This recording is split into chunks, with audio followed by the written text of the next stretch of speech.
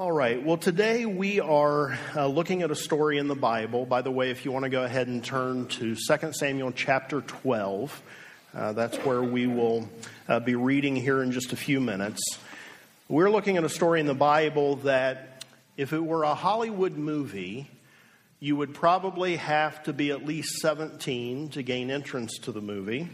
It would definitely have an R rating. It might even have an NC-17 rating. And by the way, the message today might approach a PG-13 rating. So I don't think we have anybody under 9th grade in here, so I think we'll be okay. But it's a story that's full of lust. It's a story full of deception. It's a story full of abuse of power, full of adultery, full of scandal, full of murder. And every one of those descriptions that I've just offered of this story are descriptive of the actions of one of the Bible's most towering figures, one of the Bible's most central figures, a man who we know, who the Bible represents as being a man after God's own heart. In many ways, this is an embarrassing story, very embarrassing. And I would just say on that it really is a story that demonstrates the authenticity, the trustworthiness of the Bible. Because a book that is written as propaganda would never include this story about one of its central figures, one of its greatest heroes. It just wouldn't do it. The story's found in the 11th and 12th chapters of 2 Samuel. It's the story of David and Bathsheba. Now, here are the basics of the story. I'm just going to go through the basics that are covered in chapter 11, and then we'll read chapter 12 together. One day, King David got up out of bed and went to the roof of his palace to walk around. We're not told why, but that's what he did. As he was pacing around the roof, he could look down on surrounding dwellings in the area, and over across the way a bit, he noticed a woman bathing. Now, here is the first application for our message today. It is always best to do your bathing inside, okay? So lots of trouble can be avoided if everybody just takes their bath indoors. So, first lesson for the day. David noticed, and the Bible tells us this, that the woman was very beautiful. And instead of, having her beauty register and then moving along, which would not have been sinful, David stopped, allowed himself to gaze upon her. I think that these days that's called being a creeper. So one of the greatest men in the Bible was also a creeper. And he lusted after her. And then he went beyond lusting, and he actually put action to the lusting by inquiring about who she was.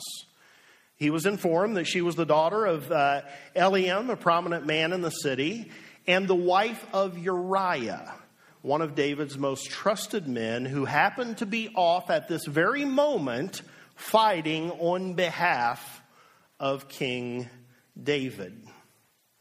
Of course, that news should have stopped David dead in his tracks, but it didn't. David sent messengers to bring her to him. She was brought to him, and he slept with her, which is a kind way of saying that he had sex with her, and then he sent her home. Now, Bible stories are sometimes fairly condensed, so we don't know all of the details of this. We don't know if this was a one-time thing or if this was an ongoing relationship. But however it was, it came that Bathsheba became pregnant after sleeping with David, and she sent word telling him that she had become pregnant. Now, the Bible's very careful to include the information that they had sex with one another after she had purified herself from her uncleanness, which is a reference to ritual cleansing that took place after menstruation. The point of sharing this information, the point of the Bible letting us know this, is to make it very clear that Bathsheba was not pregnant before being with David, and to make it very clear that there was absolutely no chance that Uriah was the father of this child. So David, panic-stricken, as men are inclined to become when such things happen, devised a plan to try to cover up his relationship with Bathsheba.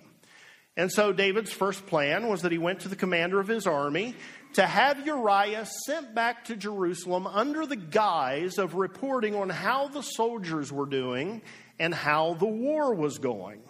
And what his real purpose was is he wanted to bring Uriah home and have him sleep with Bathsheba so that it could appear as though she had become pregnant by her husband. Uriah, however, would not cooperate with the plan. He felt that such action would be inappropriate for him when his fellow soldiers were off facing such hardship. This was a commendable man. And so David tried another tactic. He got Uriah drunk and hoped that by getting him drunk, he would go home to his wife and sleep with her. Uriah still did not go home. So David's plan A, plan B, to cover his sin had failed, and his desperation grew. And so he goes to an unthinkable place. He sends Uriah back to the front lines of the army, and he instructs Joab, the commander, to place Uriah at the place where the fighting will be the fiercest, and then deliberately pull the rest of the soldiers back away from the fighting and allow Uriah to be there alone, become surrounded, and be killed. Now, Joab likely thought that that was going to be too obvious, and so he tried something a bit more subtle. He decided to attack a city that they had held under siege. He decided to attack it at the place where it would be the most heavily defended. And rather than pulling others back, he decided to go ahead and sacrifice some others so that it would not look as obvious. At least I think that's why he did it. And so Uriah, as well as other of the soldiers, died. Now, it was a foolish approach militarily. And Joab knew that since it wasn't exactly what David had suggested, that David was going to be perplexed as to why he had made such a foolish devised such a foolish military strategy. And so he instructed the soldier that was going to take word back to David about what had happened to make sure that at the end of the report he included this information: your servant Uriah the Hittite is dead. And he was right. What normally would have caused David to react very negatively didn't happen this time. David heard that last report, and so he was fine with what had happened. In fact, he sends a message back to Joab. It is a despicable message. He says to Joab, "Don't let this upset you. The sword devours one as well as the other."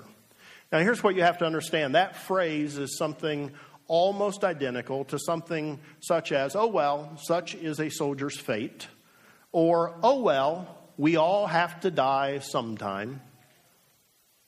Despicable.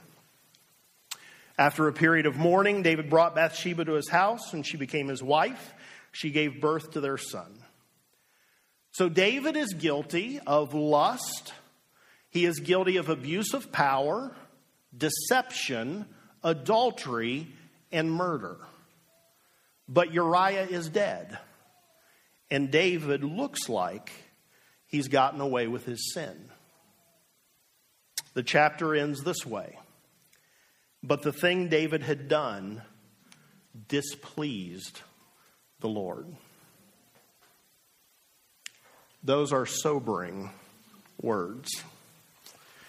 The meaning of this phrase is probably more literally, the matter that David did was evil in the eyes of the Lord.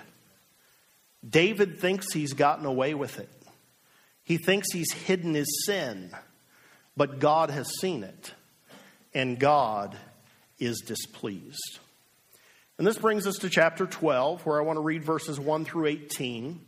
there is probably about a year lapse between chapter 11 and chapter 12. A year in which David very likely thinks that he has covered his sin and gotten away with it. And then chapter 12 happens. And here's what we read. The Lord sent Nathan to David. When he came to him, he said, there were 2 men in a certain town, one rich and the other poor. The rich man had a very large number of sheep and cattle, but the poor man had nothing except one little ewe lamb he had bought. He raised it, and it grew up with him and his children. It shared his food, drank from his cup, and even slept in his arms. It was like a daughter to him.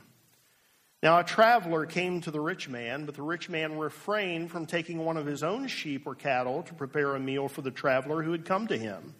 Instead, he took the ewe lamb that belonged to the poor man and prepared it for the one who had come to him. David burned with anger against the man and said to Nathan, as surely as the Lord lives, the man who did this deserves to die. He must pay for that lamb 4 times over because he did such a thing and had no pity. Then Nathan said to David, in perhaps the boldest thing that is recorded in Scripture, you are the man. This is what the Lord, the God of Israel, says. I anointed you king over Israel, and I delivered you from the hand of Saul. I gave your master's house to you and your master's wives into your arms. I gave you the house of Israel and Judah. And if all of this had been too little, I would have given you even more. Why did you despise the word of the Lord by doing what is evil in his eyes? You struck down Uriah the Hittite with the sword and took his wife to be your own. You killed him with the sword of the Ammonites. Now, therefore, the sword will never depart from your house because you despised me and took the wife of Uriah the Hittite to be your own. This is what the Lord says. Out of your own household I am going to bring calamity upon you. Before your very eyes I will take your wives and give them to one who is close to you, and he will lie with your wives in broad daylight. You did it in secret, but I will do this thing in broad daylight before all Israel. Then David said to Nathan, I have sinned against the Lord. Nathan replied, the Lord has taken away your sin. You are not going to die. But because by doing this, you have made the enemies of the Lord show utter contempt, the son born to you will die. After Nathan had gone home, the Lord struck the child that Uriah's wife had borne to David, and he became ill. David pleaded with God for the child. He fasted and went into his house and spent the nights lying on the ground. The elders of his household stood beside him to get him up from the ground, but he refused, and he would not eat any food with them. On the 7th day, the child died. David's servants were afraid to tell him that the child was dead, for they thought, while the child was living, we spoke to David, but he would not listen to us. How can we tell him the child is dead? He may do something desperate. I'm going to read verse 19 as well. David noticed that his servants were whispering among themselves, and he realized the child was dead. Is the child dead? He asked. Yes, they replied. He is dead. From this story and these 2 chapters of the Bible, I want to draw out some thoughts on these 4 things. Sin, repentance, forgiveness, and then one that people want to think does not belong in any list alongside forgiveness, but it does, consequences. Consequences. First, sin. David, this man after God's own heart, this figure that looms so large over the Bible and salvation history, this one who wrote, I've hidden your word in my heart that I might not sin against you. This one chosen by God to lead his people because God saw his heart and liked what he saw. This same David sinned, and he sinned in a way that we might describe as big time. Lust, adultery, deception, abuse of power, murder. How does this happen to such an exemplary figure as David? Well, we find some circumstances that place David in a very dangerous, a very vulnerable position. Chapter 11 begins by telling us that in the spring, when kings go off to war, David sent Joab out with the king's men and the whole Israelite army. But David stayed in Jerusalem. David stayed in his palace. The time of year when kings go off to war, but David, who was always before this, personally led his men into battle. This time sends Joab to lead them, and he stays behind. He neglected his business.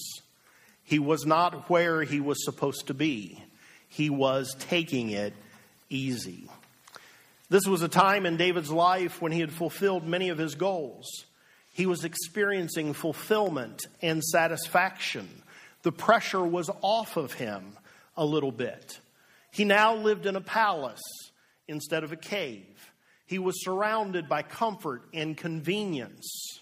You know, prosperity can be a really good thing, but it can also be a very dangerous thing. And in this time of taking it easy, not being where he should have been, experiencing satisfaction and prosperity, he sees a beautiful woman bathing and he indulges the lust of his eyes. All of these things create a dangerous environment that make people very vulnerable to sin. If you are finding yourself, and probably most of us would say, how could this be? But if you're finding yourself with too much time on your hands, you're in a dangerous situation. You need to be careful. When you find yourself regularly not being where you're supposed to be, neglecting responsibilities and hanging out somewhere other than where your responsibilities would have you, you're in a dangerous situation. When you allow your eyes or your heart to begin to lust after another person or after some possession, not just appreciate something as beautiful or not just notice that someone is beautiful and say, oh, okay, they're beautiful. Now let's go on with my life. But you actually begin to lust after that thing or that person. First of all, you are already sinning, but you are putting yourself in a very dangerous situation for further sin. And I have to say this here today. I'm a big fan of prosperity. I think prosperity is a good thing. I think prosperity is better than lack. I just can't be convinced otherwise. But here's the truth. Prosperity is also a very dangerous thing. Our comfort and prosperity as a nation, lessening each month, by the way, but has been a blessing to us in many ways. But also in many ways it has become a curse to our nation. A. Stephen, a church planter in southern India before his death, a man who was disowned by his Muslim family when he came to faith in Jesus, a man who was literally beaten for his faith in Christ, when asked if it was more difficult to be a Christian in India or the United States, with no hesitation whatsoever, said that it is much more difficult to be a Christian in the United States. And the reasons he gave two. They were this: because our prosperity convinces us that we do not need God, and because our culture is so overtly sex-saturated. I think he's right. You know, sometimes it is the grace of God that keeps us from more prosperity.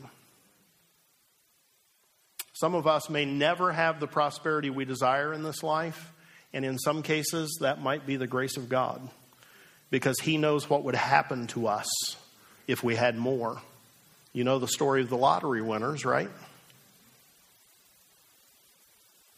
Increased prosperity often enables further sin, more time for sin.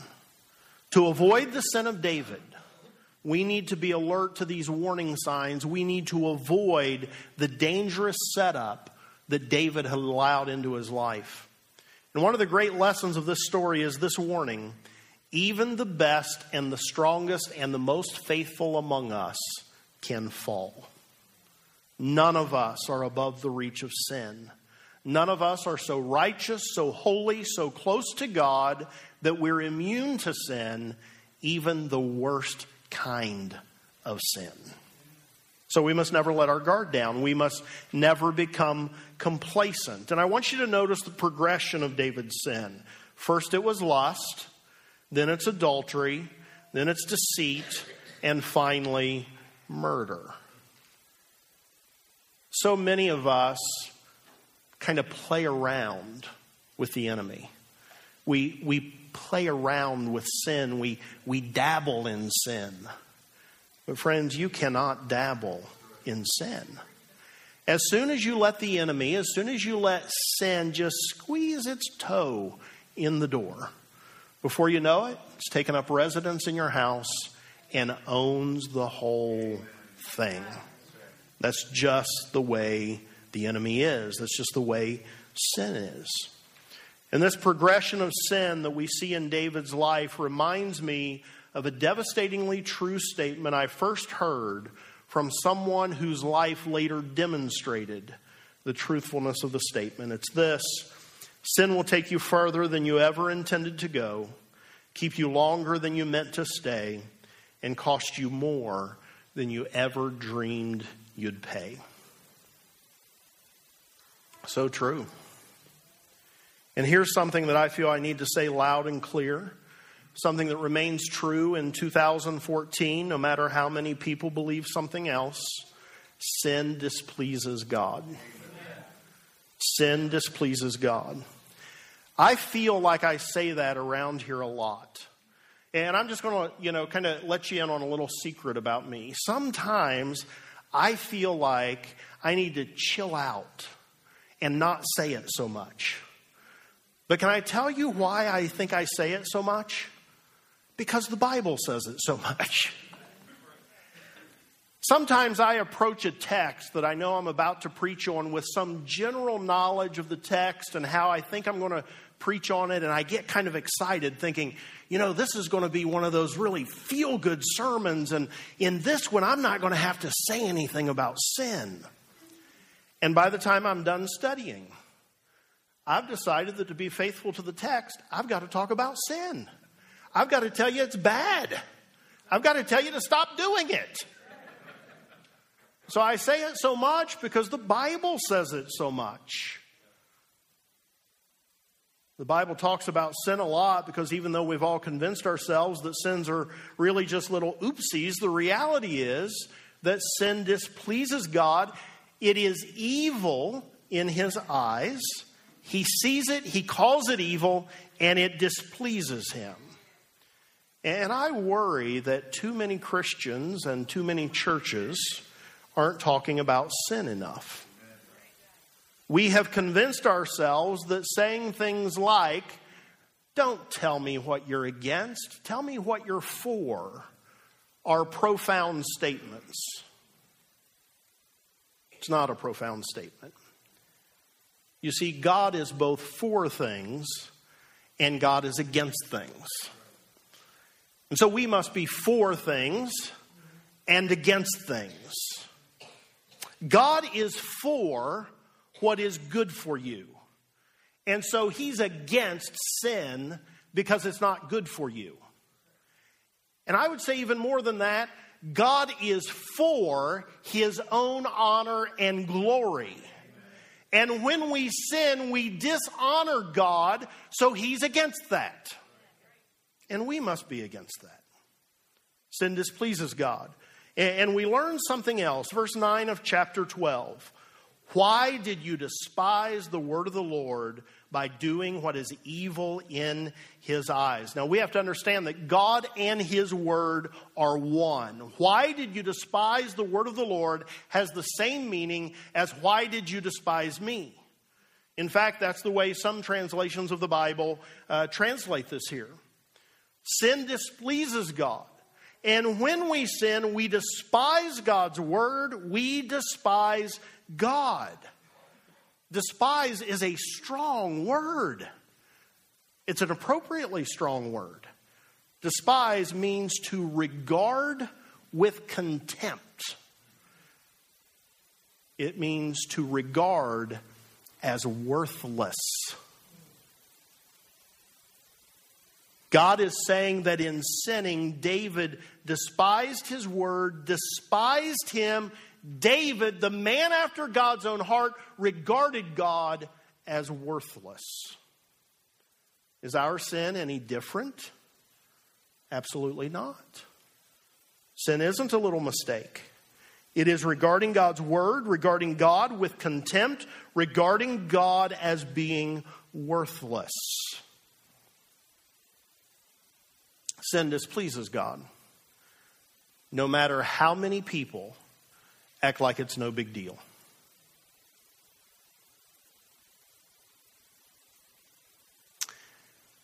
Now let's see what we find about forgiveness. The prophet Nathan did something very brilliant here. He presented David with a case in order to secure David's judgment on the matter. And what it really was getting David to pass judgment on precisely what he had done in his sin with Bathsheba. And so when Nathan took him through that story and David hears that, we're told that David burned with anger at the injustice of the rich man taking the poor man's lamb, and he passed this judgment: the man deserved to die. But David would permit him to live, provided he paid for the lamb 4 times over. Interestingly, David's own sin was punishable by death. When David pronounces this judgment, did I say when David pronounces this judgment? When David pronounces this judgment, the prophet Nathan immediately confronted him with this truth. He says, "You are the man." And then he proceeds to call out the specific sins that David had committed: adultery with Bathsheba and the murder of Uriah. Now understand that David is the king. What he says goes. What he commands happens. He absolutely could have ordered Nathan put to death for daring to confront him in this way. Nathan is one of the bravest figures in the Bible. He stood before a monarch and called him to account for his sins. David could have had Nathan killed, but that's not what David did. Verse 13 tells us how David responded, once again illustrating how in spite of his awful sins, he was a man after God's own heart. Then David said to Nathan, "I have sinned against the Lord." Through Nathan, David heard the voice of God. Nathan articulated the words, but David knew that it was God speaking to him. David knew that it was God calling him to account. And so David does not react angrily. He doesn't harm Nathan, but instead he does what every sinner must do. He admits the truth about himself. He responds very simply, "I have sinned against the Lord." That's all. That's all he says. He offers no explanation. He offers no defense, because there is none. He simply acknowledges the truth. Now, those of you who have been with us throughout this series, you may remember that when Saul was confronted by Samuel, it was a very different story. He offered all types of explanations. He blamed other people. He tried to twist things to make obvious disobedience look like obedience. David doesn't do any of that. He offers one lonely, truthful sentence: "I have sinned against the Lord," and that is it. Friends, here is something that we all need to know about repentance. It's important for you to know this. True repentance doesn't explain, blame, or dodge. True repentance does not explain why you've committed the sin. True repentance doesn't blame another person or circumstances for the sin. True repentance doesn't dodge responsibility for the sin. True repentance is marked by this one lonely sentence: "I have sinned against the Lord. That's it. And notice that while David sinned against many people, he acknowledges that his sin was against the Lord. Now, that doesn't mean that he failed to grasp that he had wronged many people. It is a simple acknowledgement that all sin is ultimately against God. He sinned against Bathsheba. He sinned against Uriah. He sinned against those soldiers who became collateral damage to his scheming. But in all of that, he sinned against God. We can never pretend that the wrongs we commit are limited to the people we wrong. All sins are ultimately against God.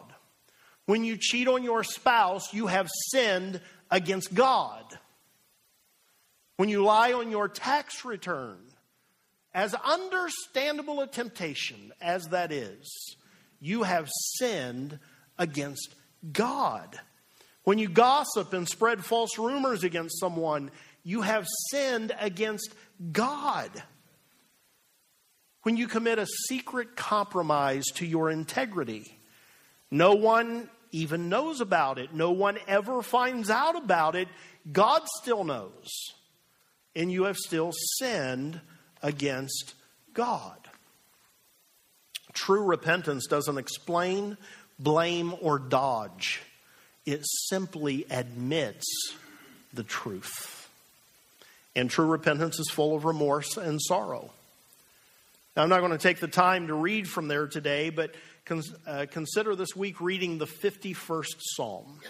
It is the psalm David wrote in response to this situation, in response to this sin. And in reading it, you hear great remorse and sorrow in David's voice. You can just feel in reading it the remorse and sorrow that David felt as a result of his sin. Now listen, I have been a Christian long enough, and I've been a pastor long enough now, that I've seen too many people present themselves as repentant while the evidence simply did not back up their claim. You should not be surprised if people have a hard time believing that you're repentant if you explain, blame, and dodge. Don't be surprised if people struggle to believe you're repentant if there's no evidence of remorse or sorrow. And in saying those things, I can anticipate this response from some of you. No one else needs to be convinced of my repentance. Who are they to judge my repentance? That's between me and God. Okay, well, you're wrong about that on a number of levels, but okay, we'll let that go for now. Don't be surprised if God is not convinced of your repentance if you explain, blame, or dodge. Don't be surprised if God is not convinced of your repentance if there's no remorse and no sorrow. You know, human beings can be extremely foolish. Have you noticed this? We think we can fool God. We think because the words, "I repent," come out of our mouths, that God somehow doesn't know if it's sincere or not. But He does. You can't fool God with pretend repentance. You either are or you aren't. And God knows. He knows the difference. This is what true repentance looks like. One lonely statement: I have sinned against the Lord. So we've looked at sin, we've looked at repentance, and now we come to forgiveness. Look at verse 13 again. Then David said to Nathan, I have sinned against the Lord. Nathan replied, the Lord has taken away your sin. You are not going to die. The penalty for David's sin is death. But in response to David's repentance, the Lord has taken away his sin, and he will not die. Here is a wonderful truth that springs out of these pages. True repentance is met instantly with forgiveness. No beating yourself up, no, run a marathon and then I'll consider forgiving you. No give $5,000 to the church and then I'll forgive you, although that doesn't hurt anything. But nothing like that. Just true repentance is met instantly with forgiveness. Friends, you cannot sin any worse than David. Lust, adultery, deception, abuse of power, murder. And yet when David repented, God instantly forgave him. He did so because David's repentance was genuine. And because, as the Bible makes clear from beginning to end, God is compassionate and gracious. He is quick to forgive us. No matter what you've done, no matter how secret your sin, no matter how frequent your sin, no matter how awful your sin, no matter how culturally acceptable your sin, when you truly repent, when you honestly, genuinely repent, God instantly forgives you. Like Nathan assured David, when we repent, when you repent, these words apply to you. The Lord has taken away your sin. What wonderful news that is. We deserve death, but God takes away our sin and He removes the penalty of our sin. Are you thankful for that today? And if you're here today and you need to repent, you need to be reminded of this. When you do, God will instantly forgive you. And this is the point where everyone wants the sermon to conclude. We've talked about sin. We've talked about repentance. We've talked about forgiveness. We're in a positive place, so let's put a bow on it and just go to our Mother's Day celebrations. But we can't. We just can't. Not if we want to be faithful to what the story actually teaches us. Not if we want to be faithful to the Bible's consistent message about sin. To do those things, we have to engage one more topic. And here's the truth. One of the reasons that sin is such a horrible thing is because even sin that is forgiven by God still has consequences. David was forgiven by God. He was spared the penalty of his sin, death. But there were consequences for his sin. And for David, the consequences were severe. Now, sin's consequences, thankfully, are not always as severe as what they were for David. But they can be.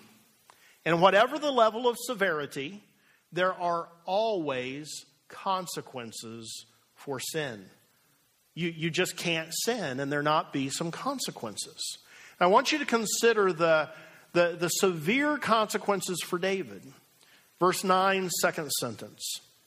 You struck down Uriah the Hittite with the sword of the Ammonites. Now, therefore, the sword will never depart from your house because you despised me and took the wife of Uriah the Hittite to be your own. 3 of David's sons, Amnon, Absalom, and Adonijah, died violent deaths. Now, the Bible doesn't really explain to us how this consequence exactly resulted from what David did, but the deaths of David's sons are tied to his sin very clearly by the Scripture. The consequences for David were severe. Verse 11, this is what the Lord says, out of your own household I am going to bring calamity upon you. Before your very eyes I will take your wives and give them to one who is close to you. He will lie with your wives in broad daylight. David's own son Absalom did exactly that. You can read about it in 2 Samuel 16. The consequences were severe. David's children brought in grief. His family was torn apart by bloody conflict. His sin was exposed publicly. He's forgiven the whole time. But the consequences were severe. And then we come to this perplexing, devastating consequence of David's sin. Nathan assures David his sin is taken away and he will not die. And then here's the very next thing that comes out of his mouth. But because by doing this, you made the enemies of the Lord show utter contempt, the son born to you will die.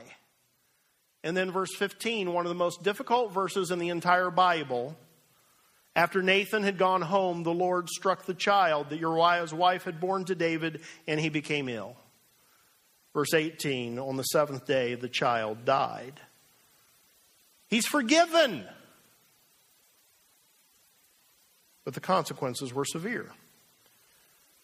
Of course, when we read something like the Lord struck the child, it causes huge questions in our minds. Causes big problems for us.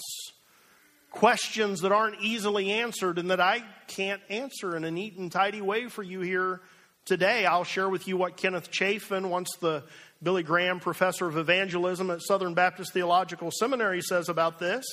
He wrote, in understanding Nathan's interpretation of the child's illness, we need to separate the physical cause and the religious interpretation and application. Whatever the child's illness, both Nathan and David saw it as connected with David's sin and raised no questions about it as we do. That's as much help as I can provide you with that. That's all I've got for you on that one. But I do know this. We ought not get hung up on that concern and miss the point that the text is making. The point is, sin has consequences. Even when we are forgiven by God, sin still has consequences. David was forgiven, but all of these consequences came after being forgiven. We want to convince ourselves.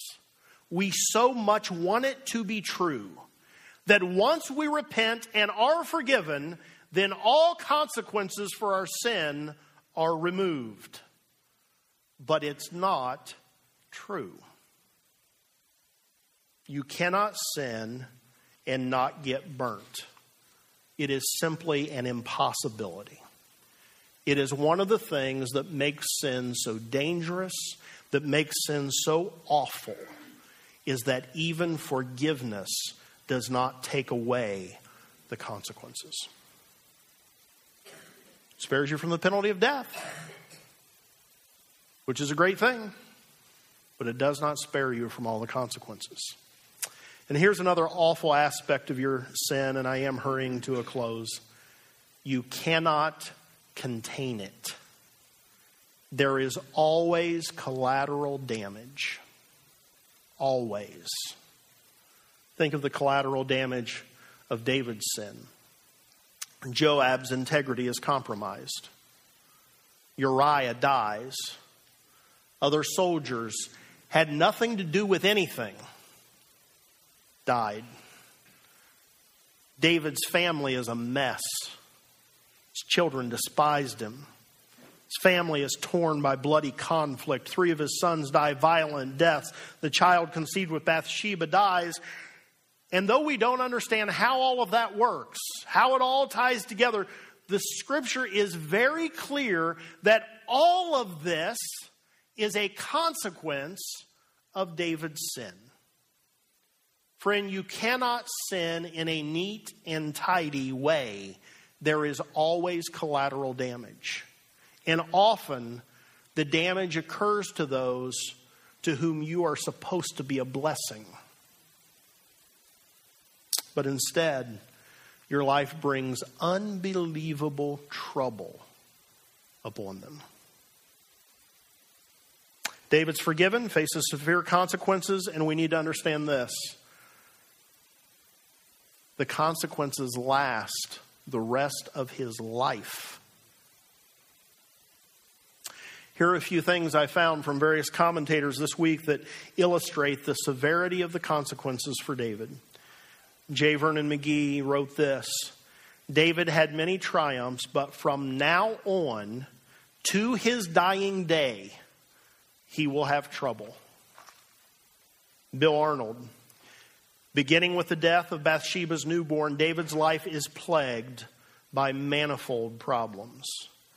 Kenneth Chafin, and this is the one that I just thought was so impactful.